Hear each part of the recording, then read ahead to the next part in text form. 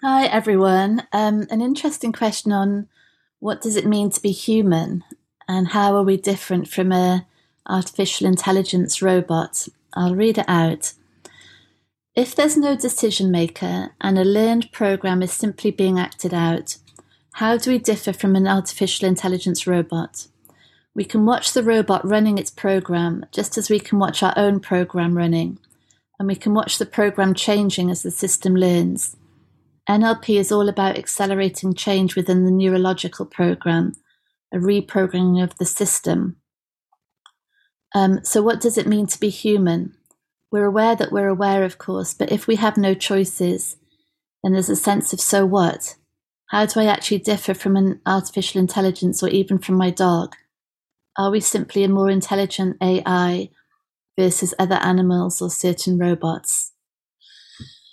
Yeah, well, let's I think we can get in a bit of a muddle when we're with our pronouns, when we say we, because the we or the I, it it alternates, doesn't it? Sometimes the I is the associated, identified with the body mind. We believe ourselves to be the decider, the doer. We believe that there's a mini Claire inside my head, controlling thoughts, controlling actions, controlling decisions. And so it's so automatic that we take that as what we are. That's the sort of default always. What I am is a decider, a doer. I'm the one that's ultimately controlling all of this. But what we're considering is that there is no I located inside my head. There is no doer, there is no decider. And that all actions, all behavior, all words are coming from what this system, this mind body, this unit, robot, we could call it, program, has learned. What's been programmed in, and that will be the output.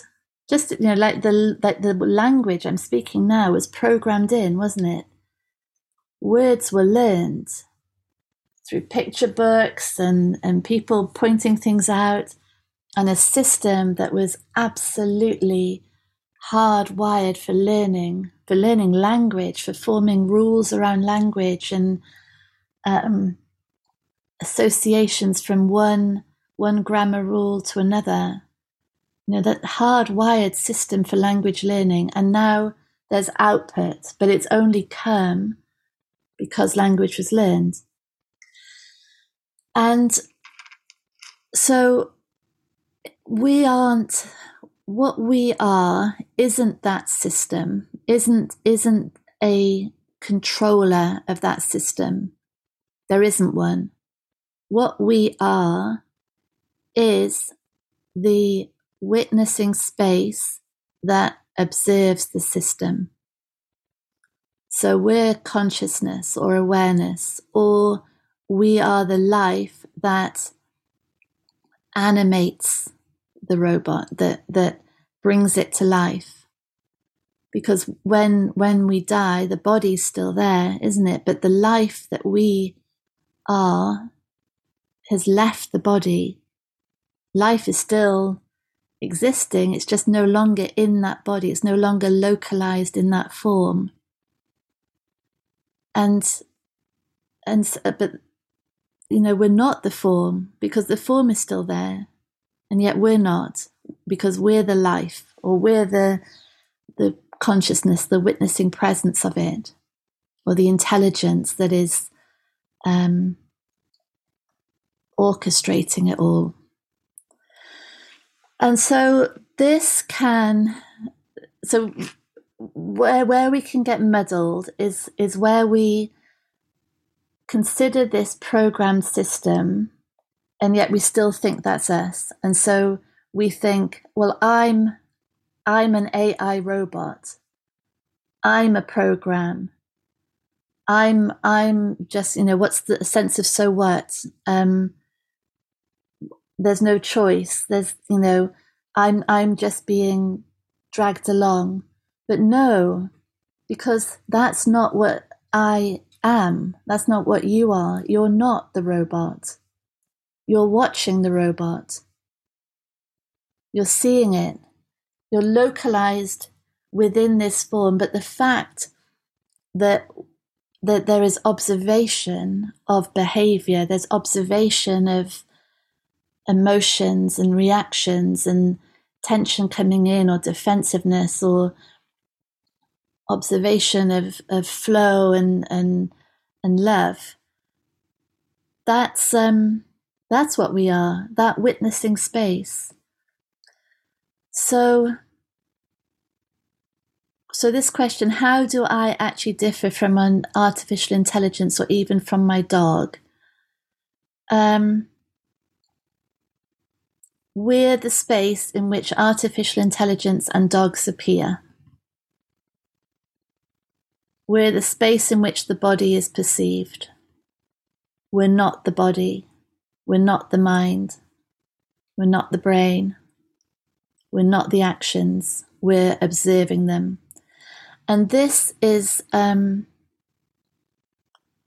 this is a breakthrough, really, in terms of in terms of, ironically, acknowledging the absence of free will of this learned system is freedom.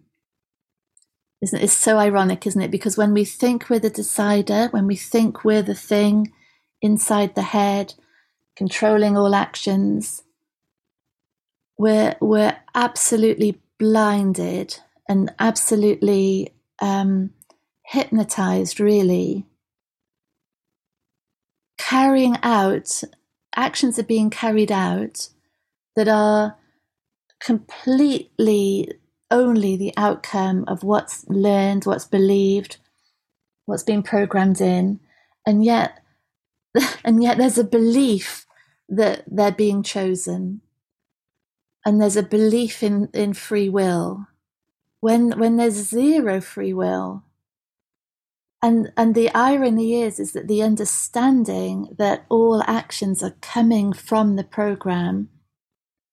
So in other words, there's an exit out from identification with the program and just the observation of it, in which actions can be seen, and there's an understanding of why they're happening, and the triggers and what's been learned and what's been experienced that now gives rise to these beliefs and these behaviors. That's the space in which they change. So it's in that observation that the process is available, and all these subconscious drivers of behavior start to become available to be seen, actually witnessed, understood, and from there, through that visibility, changed if they no longer make sense to what is being seen now, what's being acknowledged. Then that's where change comes from. So that's the distinction. We are not in the program. The I concept is one of the outputs of the program. And what we really are is the presence, or the consciousness, the awareness that witnesses that, or the intelligence that organizes everything, or the aliveness that animates and gives life to everything. That's what we are.